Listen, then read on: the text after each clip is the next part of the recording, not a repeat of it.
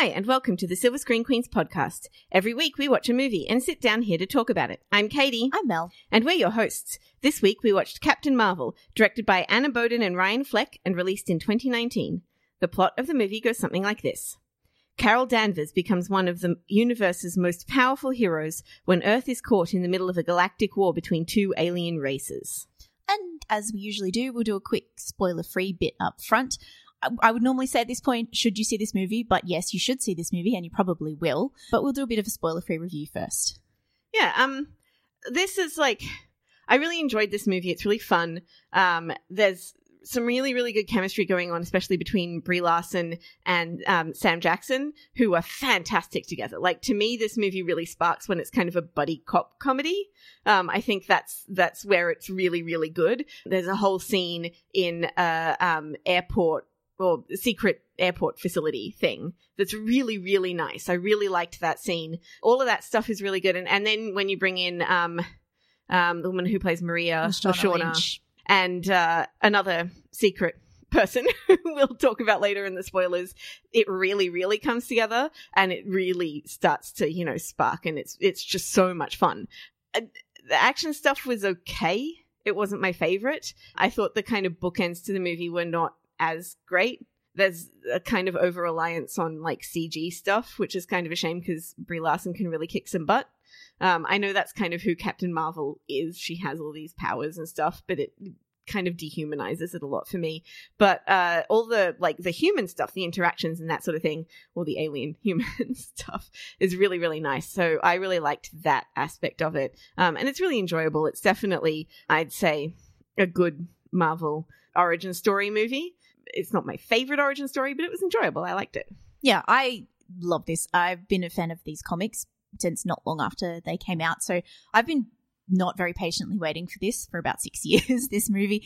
And I really did enjoy it. I can see that it has a couple of little problems. I thought the off-world stuff is not nearly as good as the on-Earth stuff. And a lot of that's down to visuals. Like, the cinematography is a bit muddy and the CG kind of is not as good as I would hope it is. But yeah, it had, to me, Black Panther-esque CG problems. Yeah, and well, I think similarly both of them got smaller budgets than some of the other Marvel films, for reasons I think we can all guess at. But that said, as a fan of the comic books, and even if you aren't, I just had such a great time with this. Brie Larson is wonderful. It really, I agree with you, it really kicks into gear once Sam Jackson comes onto the scene.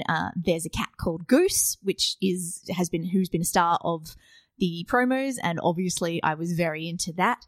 I really liked the friendship between her and Maria Rambeau that we see, and I just thought, I've seen this twice now, and it starts off a little slow, but by the end my heart has grown 3 sizes. I'm so happy. I actually thought it started off too fast. And that's the problem with the it's yes, because you don't know any. Yeah. Maybe that, you don't. You're sort of.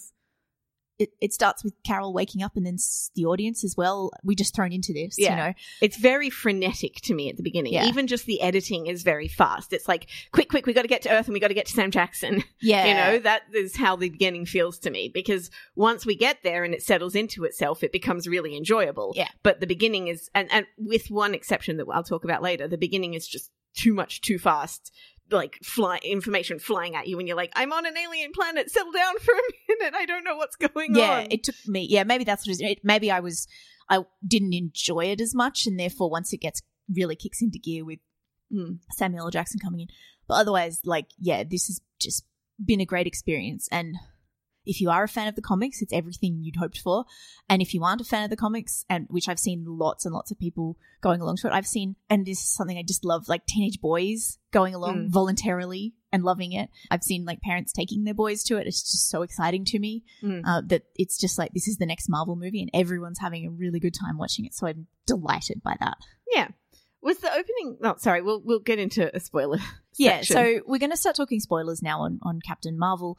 So if you haven't seen it yet and you don't want to be spoiled, stop the podcast now and come back when you have. Was the opening to Black Panther the scene where he picks up Nakia? Is that the first scene? I can't remember.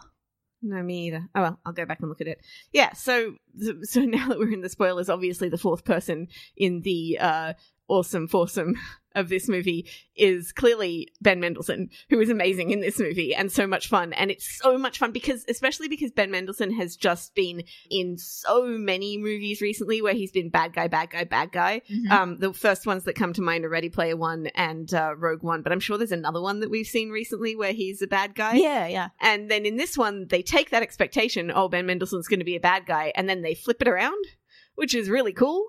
And then he becomes like part of the gang, and he has this kind of Aussie blokey thing that he's adding to a scroll thing that is really interesting and weird and funny. And I really enjoyed that. He, to me, is like one of the standouts in this movie. He's so great. Yes. It's a wonderful use of Ben Mendelsohn, and playing with those expectations. And we'll get into later, it's also a very good use of Jude Law. But because, of course, you see the previews, you see the marketing, you think, oh, Ben Mendelsohn's in it, he's definitely going to be the bad guy. Yeah. And that turnaround at the beginning or the end of the second act, the beginning of the third act, is wonderful. Yeah.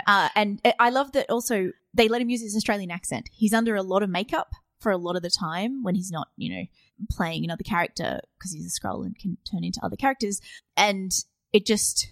I think it relaxes him a bit with he's not trying to do American or British or some other accent in there. And also he's under a whole lot of prosthetics, and it's hard enough to talk under prosthetics. So it just makes things easier. But it was, I don't know, that just tickled me as well. Well, it's not just that they let him use his Australian accent, but it's actually deployed really well, because it's used a couple of times to show you that that's him, because he sounds different from everybody else around him, which is really clever when you've got this scroll thing going on and you're not sure who's who, right?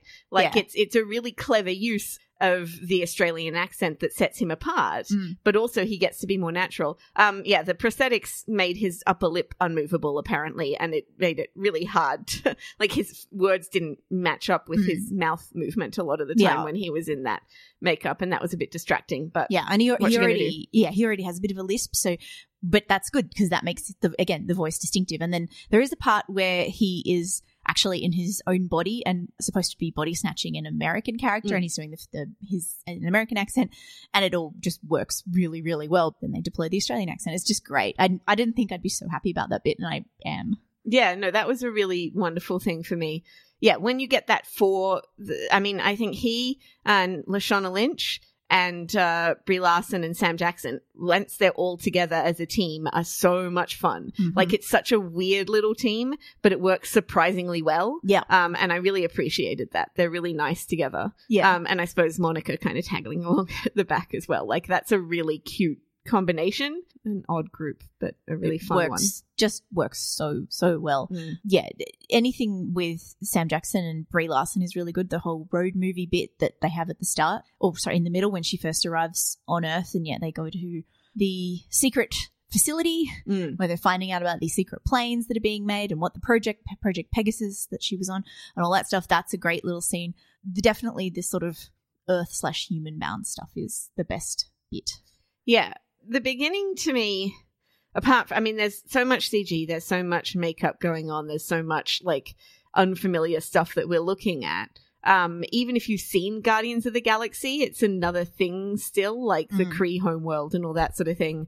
Yeah, and Guardians as well. Like, I do remember the opening scene of Guardians. It's actually, it is on an alien planet, but it introduces us with like the cool soundtrack and Chris Pratt dancing. Yeah.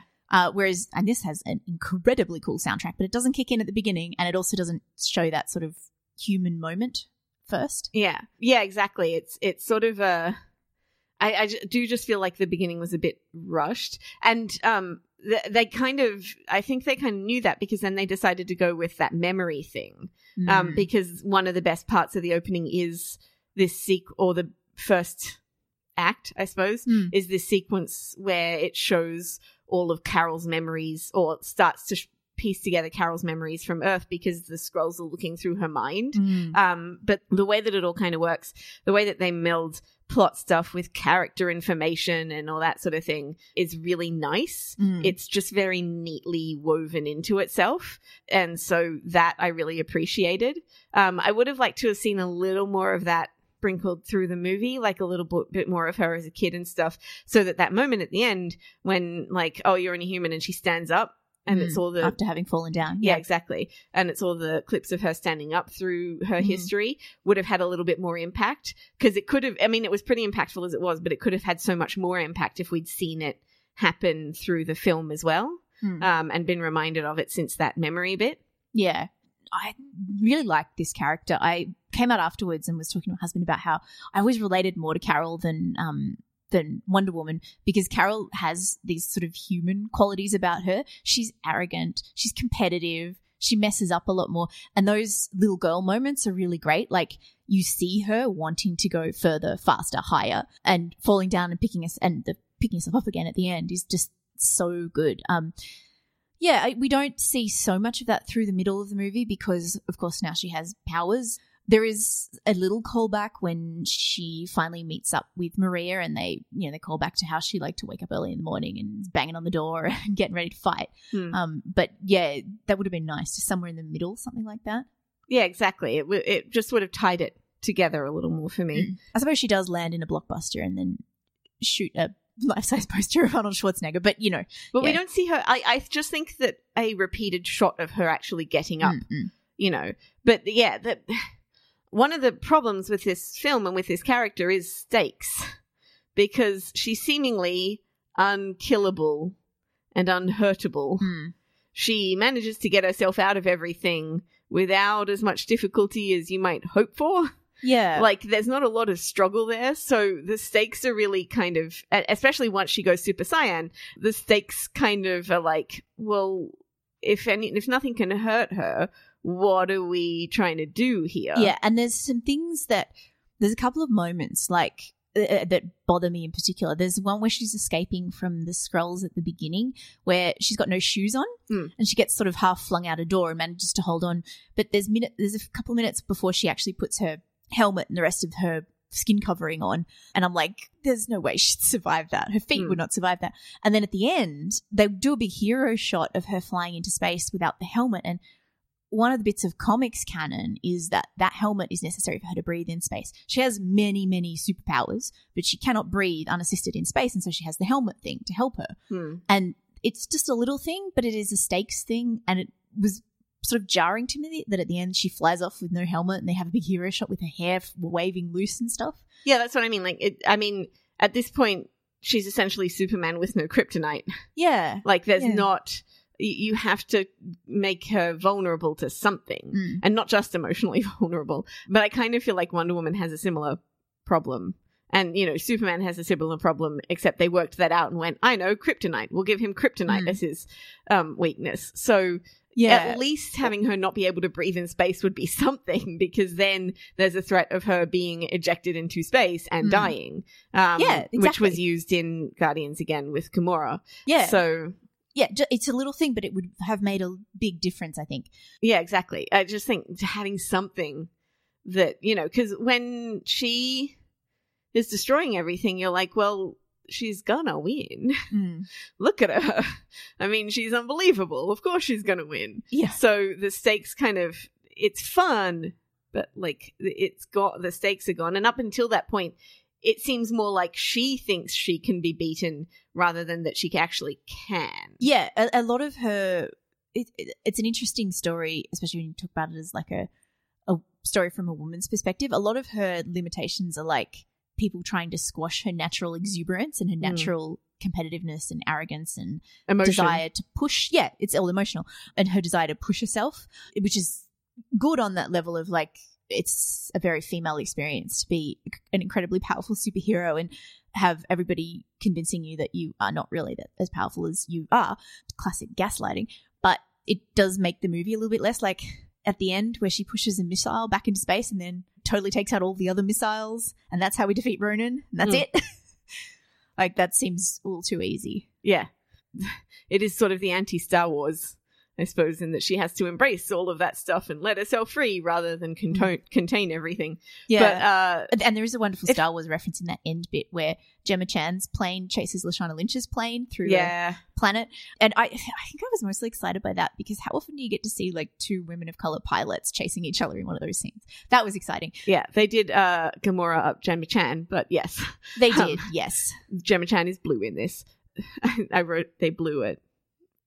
but then decided that wasn't as funny as I thought it was. It's pretty funny. I don't know why they made her blue. Obviously, there are blue Kree and non-blue Kree, and I don't know why you would muck around with that, but anyway. Well, probably, I mean, maybe she's a comic book character. I don't know these things. But, that ties into Jude Law and the use of Jude Law as well. They kind of tap into that smarmier side of Jude Law as the gaslighting, arrogant jerk. He's like the bad boyfriend, who's always telling her that she's not good enough and, gaslighting her. And he's so, it does tap into that arrogant, smarmy side of him very well, I think. It reminded me a bit of what's that? Is it Laura? The book where the woman marries the movie as well, where the woman marries the guy who's like still got a wife locked up somewhere, and they're talking about the old Mrs. Rebecca, thank you. Yeah. Laura's the Gene Tierney movie. Yeah, we talked Rebecca. About last week. The wife isn't locked up; she's been murdered by the husband. But and then the I'm wife mixing is locked that up up in Jane Eyre. But sorry, it's all basically spoilers on 50-plus-year-old books. Those are all very similar stories. Yeah, they are. Yeah, except Laura. Laura is a completely different thing. It is that sort of classic gaslighting thing. Yeah. It's not a romantic relationship, and one of the things that delights me about this movie is that there is no love story. Yes, there is. There definitely is. They just pulled back the reins on the whole lesbian thing, because her story with Maria Rambeau is so gay. Like, well, to me, because I thought that they lived together.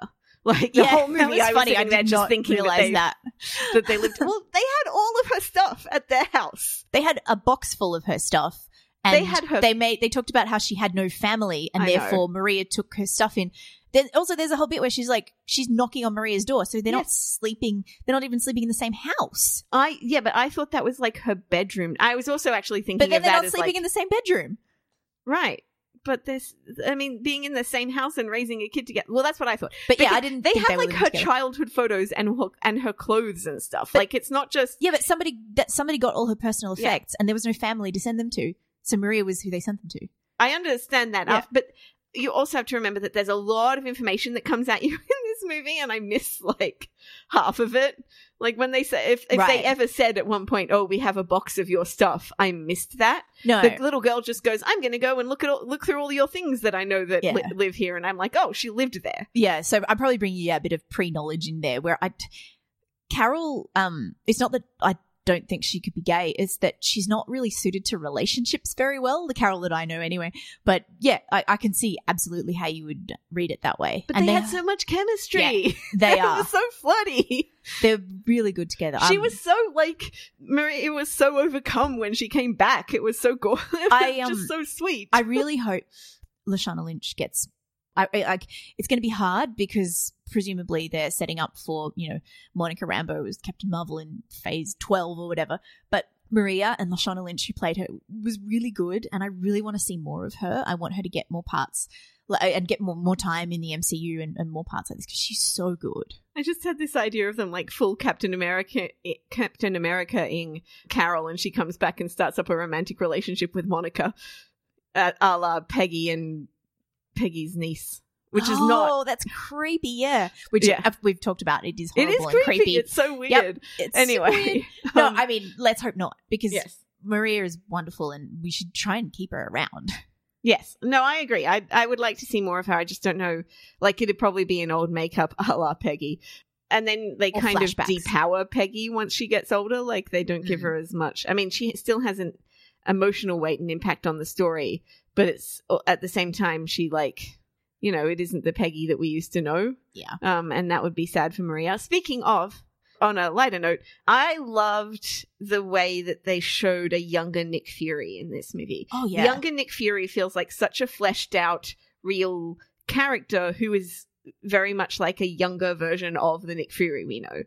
Like, you see a lot of the time these movies where they have like a younger version of a character and it just seems like a totally different person or exactly the same person. Yeah. And, it doesn't show any kind of growth. But this Nick Fury feels very much like a guy who is still more lighthearted and funnier and was a spy, right? And like has all these elements of being the Nick Fury that we will later know, that very sardonic, sarcastic, gruff guy. But it's lighter. and he hasn't got that weight of experience and all the knowledge of all the threats to the world and that seriousness to him yet.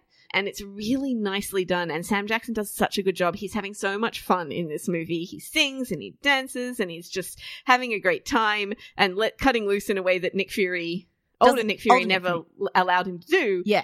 But still very much tying into the fact that that's who he is. Yeah, you can see why this guy went in this direction. You can see the trust mistake that he made that led to the loss of his eye, which we'll get into in a minute. And you learn more about him than you've ever learned. He's still kind of the guy that he was. You see a bit of his background in there. Like, you see him in Maria's house. He's just like knocking back iced teas, and you learn that he's from the South. And so he clearly feels very comfortable in Maria's house in Louisiana drinking iced tea. He is sort of chill, but you can see that he still likes cars, and you can see that he doesn't quite like to play by the rules as a SHIELD agent, and he's still feeling out Coulson, the new guy, who does seem to like him, and he's very smart in terms of his ability to spy, and it's set up very well too. Like Nicholas Joseph Fury, and then everybody calls me Fury, and then there's the scene with Ben Mendelsohn calling him Nicholas that gives the whole game away, which then comes back again later when they're like, it'll be just like in Geneva or something like that, a non-B city, Havana. It is. He's really good, and the de-aging is done really well too.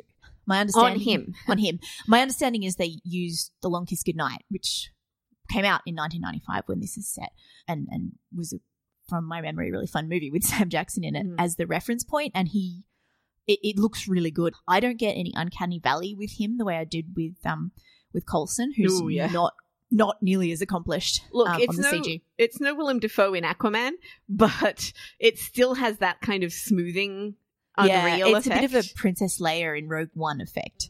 It just, and like they obviously, Nick Fury's one of the main characters, so they needed to put the money and the time into this, and Phil Coulson is a smaller part. Okay, but look at his hairline in The Long Kiss Goodnight. Oh, it's receding, isn't it? Right. Like this was something that threw me in this. The only thing about the de-aging of Fury is that his hairline sits really low. I think it might be the actor. Like I usually they have like a younger actor that they actually project the face onto. And I'm wondering if it's that, because the hairline sits too low for Sam Jackson's hairline. Like, it just is too far forward on his forehead, and like the lines there don't match up properly. Yes, but I don't think there was another actor on set. It might just be that the way they did the hairline for the whole movie is too far forward, and it just doesn't. Yeah. Because what happens is, like, when he has expressions, his hairline doesn't move naturally and doesn't sit naturally. It's the only thing about the de-aging on him, and it's pretty minor. Really minor. I didn't notice this, but I see. This is the thing with all the de-aging of ever that I've ever seen, or any of these you recreations. Seem to really like zero in on it, and when you're watching it, there's always something about it that just, like, there's never been one that's totally convincing yet for me. And that for this movie, at least they got the mouth right, thank God. See, I didn't have any problems buying it at all. But as far as using another actor on set, I don't know, and my internet's gone to poop, so I can't actually look it up right now. But I don't know, but given how big a part of the film he is and how much chemistry he and Brie Larson seem to have on the press tour, how many times they've worked together, it feels like they couldn't, like, they needed his on-set performance. Even if they did use someone to help capture some of that, I don't think the performance on set was by someone else, which is another reason I think this works better. Yeah, I'm not sure. That's probably the case, but there is something it's just not fitting right. But, it's a relatively minor concern. I'm just talking about generally, de-aging is such a tricky thing. Well, I think we can look this up and maybe put something in the show notes about it, because I'd actually like to know more. And it did look like it's the most natural one I've seen yet, I would say. Like, it's he was the most convincing I've seen yet, and his performance is so sparkly and wonderful, and I loved it. But okay, so I'm going to go through my notes because I know there's things that I've missed. So, and while you have a look, okay, with the emotions thing. And the Kree being all, don't give in to your emotions, use your head, not your heart, and all that stuff. Yeah, like the Vulcans, yeah. there's a line where Jude Law says humor is a distraction, and I was like, I thought that was taking a potshot at DC, which it probably isn't, but like it seemed very kind of the DC motto for superhero movies, or previously prior to Aquaman was like, humor is a distraction, everybody must be serious all the time. Yeah, and for an MCU movie, this had a surprisingly low number of jokes. It was funny, and it was definitely peppered with that humor, but it did, to me, have, like, it was less, like, snappy than, say, an Iron Man. This is more in the realm of Thor and Captain America. I think it's just a different sense of humor to me. I think a lot of the humor in this is more kind of in little things and visuals. It's not so much in the lines. There are some very funny lines, but there's little bits like when she's fighting off the Skrulls, and one of them like shouts at her, and she goes, "Ah!" Yeah, back at him. That was really funny. And blowing her hair out of her face got a laugh, and all sorts of things that are just like it's more kind of a physical comedy thing rather than getting weightless and all that sort of stuff. Yeah. The CG cat stuff. The Flurkin bits. No, not the Flurkin bits, actually. Just when Goose wasn't a real cat. Yep. Right? Like, I mean, obviously the Flurkin bits are also, they're fine. It was a bit grooty, the use of the tentacles. Yeah. I preferred when she just ate the Tesseract was very funny. Mm-hmm. But the floating cat was like, that was like a YouTube video from 15 years ago. It looked weird, like when she was like pinned back and stuff, because it was not a way a cat would go. Or like the Garfield movie. Yeah, and at the very end when she buffs up the Tesseract, because like you can't make a cat buff, they'll do it, but you can't force a cat to do that. That would not be good practice on your set. It's going to be huge. Mouth. That bit as well looked a bit funny, but it was just, as cat owners, so hilarious. It is fun, yes, but also I think it's hard to do CG on cats well, because what are cats? Like, cats are such weird creatures, but it doesn't look natural. It is, that's right. And also they needed this animal to kind of, which is a regulation animal. It's not like Rocket Raccoon or Groot and other sort of animal creatures that are more alien.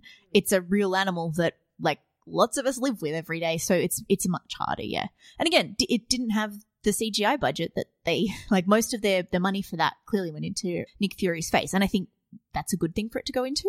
Yeah, it just distracting to me. Also, so they, for the most of the movie, the Krees are calling Carol Veers. Yes. Because only the last part of her dog tag came with her, and for some reason they decided that VERS was pronounced Veers. Yeah, exactly. Well, I think they wanted to throw you off. Because it certainly threw me off at first, because I was like, does she have a name for a good portion of the movie? And then I heard Jude Law say Veers, and I was like, oh, okay. Yeah, I heard it really early on, and I was like, oh, are they calling her Veers because they only got that bit of her name? And then, so when Maria didn't put it together later, I was like, especially when she mentions her being called, what is it, Veers? And I was like, oh, come on. I didn't put it together, so I'm not surprised that Maria didn't put it together either. Yeah, I kind of picked up on that, and I was like, that's a weird pronunciation also of VERS. Yeah. But VERS, verse means something completely different in certain subcultures. But so I can understand why they didn't want to call her that, essentially. I think I can figure out actually what that means. Sorry, I was thinking about what it means in French because I'm an idiot. But yes, no, I understand what you mean. I can understand why they wouldn't want to go with that.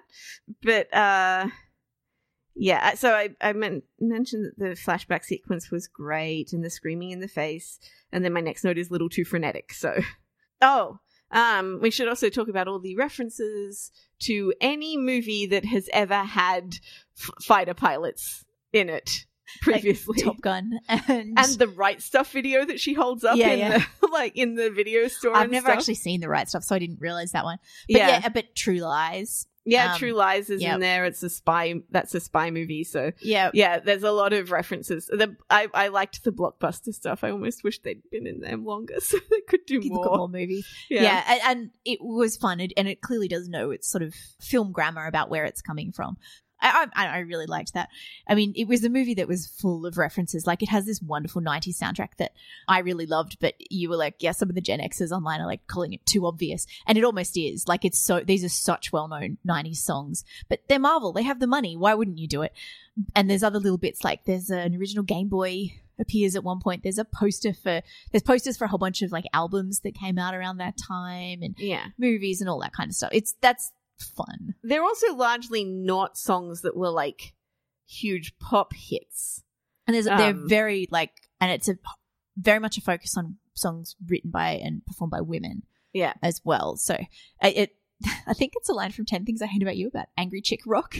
It's very 90s angry chick rock, which so no wonder it appealed to me, because that's what I listened to, you know, Garbage and Hole, and not so much No Doubt, but I liked No Doubt. I liked No Doubt. They weren't my faves. I played what's it called? I can't remember the album now, Tragic but I played Kingdom. it to death. Yeah, Tragic Kingdom. I played to death. I listened to that a lot. Yeah, I mean, I did, because I was, you know, a young teen in 1995, so I did hear it a lot. But so there's a scene later on, a fight with Just a Girl as its soundtrack, and I wanted to like it more than I did, because it suffers from the muddy off-earth cinematography problem. Yeah, poor editing. Yeah, it doesn't match up the beats of the song with the action, and I'm like, well, why put the song there then? There's also you've got to match it up properly, or you don't use the song. And Jude Law at one point moves to a different part of the spaceship, and it's really hard to tell when that happened, and yet there's still this fight going on here with Carol involved, but where's he gone? Yes. So frustrating. And also, it crosses the line at least once. Yeah. Very hard to watch that scene. And actually, when I say the action scenes, the stuff on Earth is fine. When she's chasing the Skrull on the train is great. Yep. And then the car chase with Fury and Not Coulson as well. That's really interesting, because they really seem to love beating up Fury in cars in these movies. Yep. Like, destroying the car that he's in is a big thing. Very much a throwback to Winter Soldier, which is my favorite. Yeah. But it also kind of shows you why Fury at that point has this really smart car that is supposed to protect him and all that kind of stuff, because he's been through some shit with his cars. Yeah. I made a comment as well that the color scheme, I think the reason that the space stuff is so muddy is so that the Earth stuff looks like it was made in the 90s. It's got that kind of brownish color grain going on. Yeah. Which is, again, it is great for the Earth stuff, but that's kind of one of the reasons why it doesn't look so great. And also, they don't shoot the stuff in the dark very well. No, because there's this weird scene where Monica is like changing Carol's suit. Yes. And you can't see two other color schemes because it's too dark. The first two color schemes just look like the color scheme of the suit. Yeah. They look like red, blue, and gold, both of them. Then we have a cool neon one, which is amazing. And easily the best one. Yeah. But why would she pick red, blue, and gold and then be told to pick red, blue, and gold? It doesn't make any sense. No. I think it was supposed to be an Easter egg to show you different versions of the Captain Marvel suit. But, like, it doesn't work for us because we can't see them and we don't know what it's referencing. The differences are too subtle. I assume it's going back to the original Jamie McKelvey design for the comics, but it didn't make any sense, and it sort of took away from the moment of we're seeing her in the suit for the first time, because that is the time that we see it. There are a couple of shots in space that are done well, but they're almost shot for shot a recreation of a comic panel. Like, there is an actual hero shot of her in the full suit with the helmet on in the middle of space with her arms out and glowing and all that. And that is taken directly from a comic panel. And that looks good. And her feet very beautifully positioned. Yeah, exactly. Taken directly from a comic panel. There's a couple of those. I didn't take too many notes on these because I really wanted to experience it, especially the first time I saw it. I knew I was just going to want to be in my feelings. But, there were a couple of times where I went, oh, that looks good. Especially the second time because the first time I watched it, I went, oh, the cinematography is not great. The second time I watched it, I was like, oh, that looks good though. And I was like, oh, that's from the comics. I recognize that. Yeah. I do have a note that says, who are they projecting Sam onto from his first appearance? Right. So I think I noticed the hair thing in the first bit. That stuff always bothers you more than it does me. And I just don't notice it. I don't know why. But I was too busy having feelings. When she's beating up the Skrull who looks like the old lady, I wrote we should see granny panties, because there's all these things of the she's woman flipping around and her skirt just magically goes between her legs, and I was like, come on. Yeah, actually the train scene has what we're probably getting close to the last Stan Lee cameo. He's reading his screenplay from Mallrats. Yeah, I was saving Stan for the his lines. But I thought also they did a Stan Marvel intro at the start, which was very, very sweet. Yeah. and the movie's for Stan as well. Yeah, and I did wonder when I first watched it if the Stan cameo might have been digitalized a bit because he wasn't well towards the end, but we know.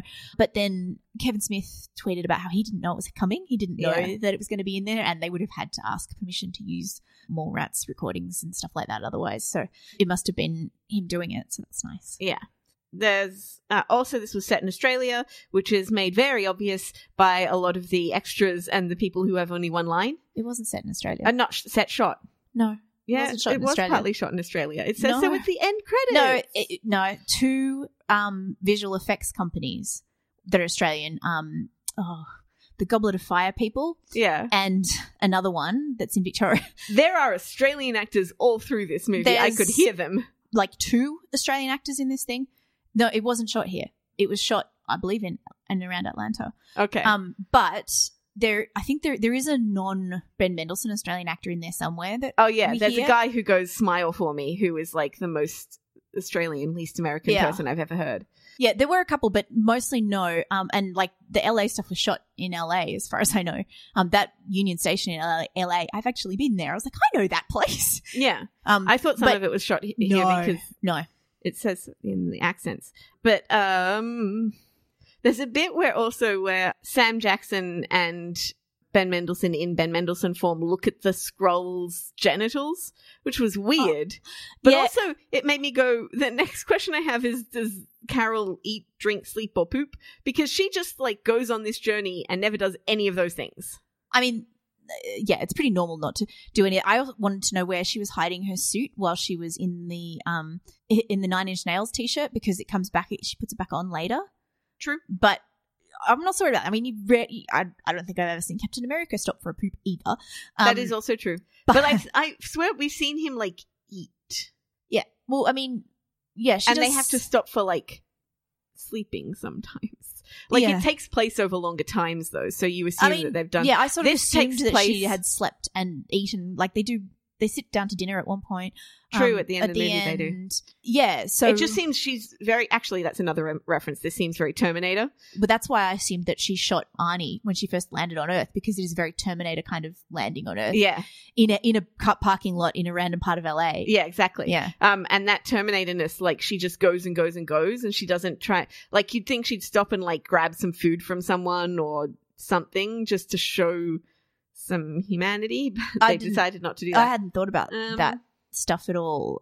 Yeah, there's also that very convenient bit to give us a lot of backstory on Fury where he tells her all these things, and you're like, but she's not going to know any of this stuff is true. Like, it, you know, because it's the memories from before that the Skrulls only have a limited amount of memory from their host, or from the person they're impersonating. But like, she's not going to know that anything that Fury's telling her is true anyway. It's just so we, the audience, know stuff. Yeah. I was also confused because I was like, didn't S.H.I.E.L.D. already have alien tech? Because Peggy had Tesseract tech from from World War II. Like when they founded S.H.I.E.L.D., it was partly around the weapons that they had that Red Skull had in World War II. So I was a little bit confused that he was like completely ignorant to the existence of aliens. Yeah, that was that got to me as well. Unless they all thought that was Earth tech for the whole time. And also the Tesseract coming back in this movie, which means that I think Carol is a Infinity Stone. No. Carol's powered by an Infinity Stone. Powered by an Infinity Stone. That's right. Yeah, no, she's not. It's not like Vision. Which should be interesting for her Thanos face-off in the next one. Well, yeah, I mean, presumably that at some point, she's going to be depowered because of that, and has to figure out how to deal with that. That's generally what happens in the second movie. Yeah. There's a pretty mountain shot which I think had the Stargate tunnel in it. I thought that too. And I heard like Stargate fans, people I know are Stargate fans who came with us to the movie, kind of get excited next to us, and I was like, is that the Stargate tunnel? It did look like it, but this was, as far as I can tell, all shot in California. So like up around Death Valley and all that sort of stuff, I suspect. Yeah, but still, I thought exactly the same thing. I was like, this is the Stargate tunnel. When Goose first showed up and followed them around, she was kind of giving me Mrs. Norris vibes. Yeah. Well, I mean, the whole Goose storyline is very Crookshanks. You know, that's not really a cat, kind of. thing. And probably Mrs. Norris isn't really a catty, though we just never get into that. Yeah, no, very, very much so. Like the cat is spying on you all. Yep. So to me, the best comedians in this movie were old computers. There are so many humor breaks for old computers doing stuff. Yeah, old tech stuff. It's amazing. Yeah, that was really entertaining. Yeah, the internet loading up and loading an audio file on Maria's computer. Yeah, I also spotted a Kelly Sue DeConnick cameo at the beginning when Carol walks through the station in LA. That Kelly Sue wrote this reboot of Captain Marvel and was heavily involved in the film, I think. I kind of like how Carol has like a walk and a stance that's like particular to her. I thought that was really cool. And there's this great photo of Brie Larson on the red carpet at the Captain Marvel premiere where she's doing the stance with like her shoulders pulled way back that Carol does, and she has a very particular walk as well. Like she's just got this you can just see her in silhouette walking somewhere, and even without like the hair that she has in this, you would be instantly able to tell, oh, that's Captain Marvel.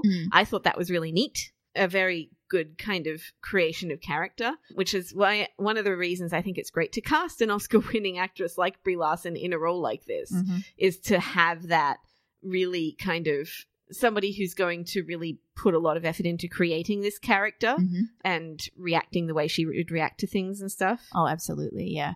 There's some great bits in fight scenes where she just, like, you can see the delight in her face at whacking someone or kicking someone or getting out of something. Yeah. Just wonderful. Annette Bening was having fun in this movie as well as Sam Jackson. She was. We haven't mentioned her yet, but I really enjoyed her in this. No, and another cool, like, older woman with, like, grey hair, like, along with Glenn Close in this Marvel universe. Like, there's a couple of cool older women showing up. She also dyes it when she's on Earth, but not when she's but that's 20. It's supposed to be 6 years ago. Like, it's like she stopped dyeing it since she left Earth. No, but she's dead. Ascended to the higher plane with white hair. Yeah, the Green Intelligence isn't her. Yeah. It isn't Marvel. Like, no. She's dead. She's just impersonating her. Yeah, so when they impersonate her, she has grey hair. But when she dies on Earth, she had dyed hair. Yeah. Which she seems to be a bit vain about because she goes, how's my hair? Not in a bad way, but just, you know. Jude Law also has an interesting hairline in this movie that I noticed. Jude Law has an interesting hairline in real life. I know. It looked funny in a couple of scenes. There's a line that Ben Mendelsohn talks about his own beautiful blue eyes that entertained me as well. Oh, yeah, that's the bit I never got to get back to. You talked about how the weird scene where Ben Mendelsohn and the lab tech look at the Skrull's genitals. Yeah. It was a really male-gazy scene in a very female-gazy film. It feels like that's something the male director decided to put in or something like that. It's a very man thing to do, to like want to check out someone's genitals or if their genitals are in the same place as human genitals. Well, I think they were he was trying to compare it to himself. But it's super uncomfortable, especially since Sam Mendelsohn knows that guy. Like the Skrull Ben is Mendelsohn, his friend. It's weird. Talos. I should really call him by his. Talos. It's weird. That's all. The whole thing was weird. Also, right at the end when they had the mid-credit scene, that scene is probably setting up the tone for Endgame, which at the moment is grey and dour and miserable, which is understandable, but also, you know. Yeah. It's hard for me to feel it because I don't know. Well, it's got the stakes problem, and the fact that the first movie is only half a movie. Yeah, that's a problem we've had since we saw that Infinity War. Yeah. And it hangs over it until we see Endgame. Yeah, and then Carol shows up looking very much the worse for wear. Yeah, like her hair's disheveled and she looks very upset, which, as you pointed out, half the creatures on whatever planet she's been on would have died as well. So, yep. Okay, that's all the notes I have, I think. Yep. And we need to get up to go to another movie. Yep. Yeah, ratings. Yeah, I'm going to give this one 3.5 stars. I did enjoy it a lot. It was quite fun, but I think the action stuff and things kind of hold it back a little bit for me. Like, it was probably for me about as good as like some of the other, I don't know, actually. I quite like a lot of the origin story ones. Probably about the same to me as Iron Man and First Avenger. Like, I'd say they're all pretty similar in terms of being great. I think for me, Black Panther is the best, and Thor is the worst, or Ant-Man. God, but Black Panther is the best one in that it like there's a whole lot of I enjoy when they bring in the political stuff, like the real world parallels and that sort of thing. And this one to me didn't have that kind of message as much. It was very much a more individual thing to Carol. And I know it dealt with some feminist things, but it was more in a kind of individual way with Carol rather than a greater punching out Jude Law after he was stood there lecturing her condescendingly. Yeah, and going, I don't have to prove anything to you, and the smile for me bit and stuff. But that's more kind of a like her individually dealing with it rather than it's funny you said my Iron Man because I think I can see this becoming a movie like Iron Man that I'll just like put on if I just need to put something on and I want something comforting and easy to watch. But I'm giving it 4 stars because I really enjoyed it, apart from the cinematography, which I've just got to take points off because it didn't look as good as it could have looked. So I'm taking some points off for that, but otherwise I had such a great time. It's such a true feeling adaptation of a comic book character that I love, and I'm really, really happy with what they did here. Yeah, I'm really interested to see what they'll do next time because it seems like they're going much more in the Kree direction, but then they won't get to have the good human interactions from this one. So it'll be interesting to see how it goes. At least we get to see more Ben Mendelsohn, I suppose. But that'll be an intriguing sequel. Yeah, I think so. It'll be interesting. Okay. Thank you very much for listening to the Silver Screen Queens podcast. If you would like show notes or old episodes, they're on our website, silverscreenqueens.com. If you'd like to find us on social media, we're at @screen_queens on Twitter and facebook.com/silverscreenqueens. Thank you very much for listening. Bye. Bye.